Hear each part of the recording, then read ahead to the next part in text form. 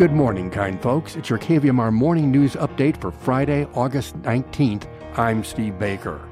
We have a special report from Felton Pruitt on dementia and communication today. More on that later, but we'll start out with regional weather. Nevada City, Grass Valley, the heat advisory has been extended to 7 p.m. Saturday. And today, sunny and hot, high near 100. Tonight, a low of 68. Saturday, 100, still sunny and hot. Sunday, cooling, and I'm putting that word in quotes, cooling to 92. Sacramento today, sunny and hot, high of 106. Tonight, low 65. Saturday, 107, still sunny and hot. Truckee, Tahoe, today, sunny, high 84. Tonight, low 49. Saturday, 85 and sunny. Placerville today, mainly sunny sky, high 97. Angels Camp today, high 101 and sunny. And the race is on for Grass Valley City Council. The Union newspaper reporting that Matthew Coulter has officially joined the race with previously announced candidates Haven Caravelli and incumbent Hillary Hodge. Elections officials saying Wednesday they verified the signatures Coulter provided and his name was added to the list of candidates. The deadline to file for the council was Wednesday. There are 2 open seats on the council, now with 3 candidates. Other contested races include the Division 4 seat on the Nevada Irrigation District. Trevor Kohler and Bill G. Smull are the candidates. Division 4 incumbent Laura Peters was redistricted out of her seat.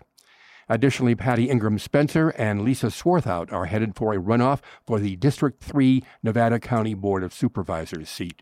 And 4 candidates are running for 3 Truckee City Council seats. And here's Felton Pruitt from KVMR News with an interview about an upcoming event about dementia. We're talking with Barbara Larson. She is the presenter of the carefully choreographed Chaos, which is an effective communication technique for people with dementia. It's a presentation happening at the Madeline Helling Library on Thursday, August 25th. Barbara, why don't you tell us what this is about and why you're so involved in it? Well, I've been involved in the community, and most people know me in the community because of my years of working in the field of elder care, primarily people with Alzheimer's disease and related disorders. And so now we've got this presentation, which is to basically, I guess, teach people how to communicate with people with dementia.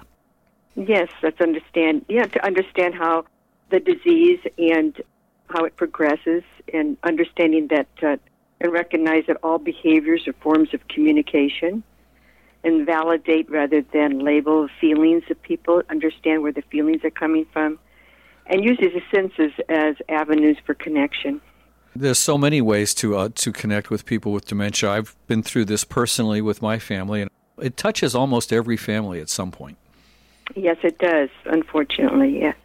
So what can people expect with this presentation? Well, basically what I just said is understanding that a person, with Alzheimer's disease or related dementia, what can I say? As the mind unravels, the body becomes the anchor. So as long as we're trying to be reasonable with someone with Alzheimer's disease or related dementia, we're not going to be able to really tap into who they are, the essence of who they are. So my work has basically been to work with the senses, to work with the feelings of the person, to validate their feelings and experience, and understand that, like as I said earlier, that all behaviors are forms of communication. They're not separate from the disease. In other words, if a person wandering, that person is wandering for a reason, and my job is to be a detective and find out what's happening with this person and why are they wandering, and what's going on? What was the incident that happened beforehand that they would get up and walk away, or they would be distracted, and what was going on with them? How can people get more information about this event? They can call and register if they want and learn more about it, or they can definitely, email me if they want to know more about it. That's for sure. So what is the phone number and the email? So the phone number for registration is 916-728-9333, and then press 2. And it's free for the public, so there's no charge for this. Or you can email me, Barbara Larson, so it's B as in Barbara Larson, LARSEN, at nccn.net. And this all starts at 10:30 in the morning, runs till noon at the Madeline Helling Library in Nevada City. Anything else you want folks to know about the event? Know that, if you have a loved one or if you're a care provider yourself, and because I've also worked with healthcare professionals in a variety of settings throughout my 37 years here, come and understand how to, communicate with someone with dementia, Alzheimer's or related dementia. And just general, if anybody's just interested, if they have a neighbor or a friend that they know that has this disease or if they just want to share their own experiences, please come.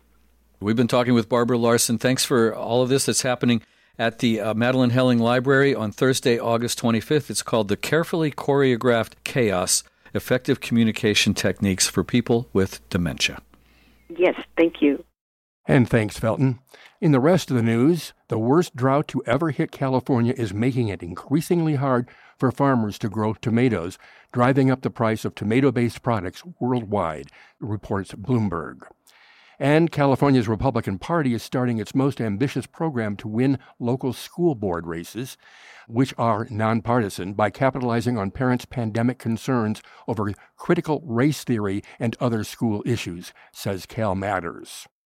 And birthdays today include actress Jill St. John at 82, singer Billy J. Kramer is 79, singer Ian Gillan of Deep Purple is 77, bassist John Deacon of Queen turns 71, and singer Ivan Neville is now 63.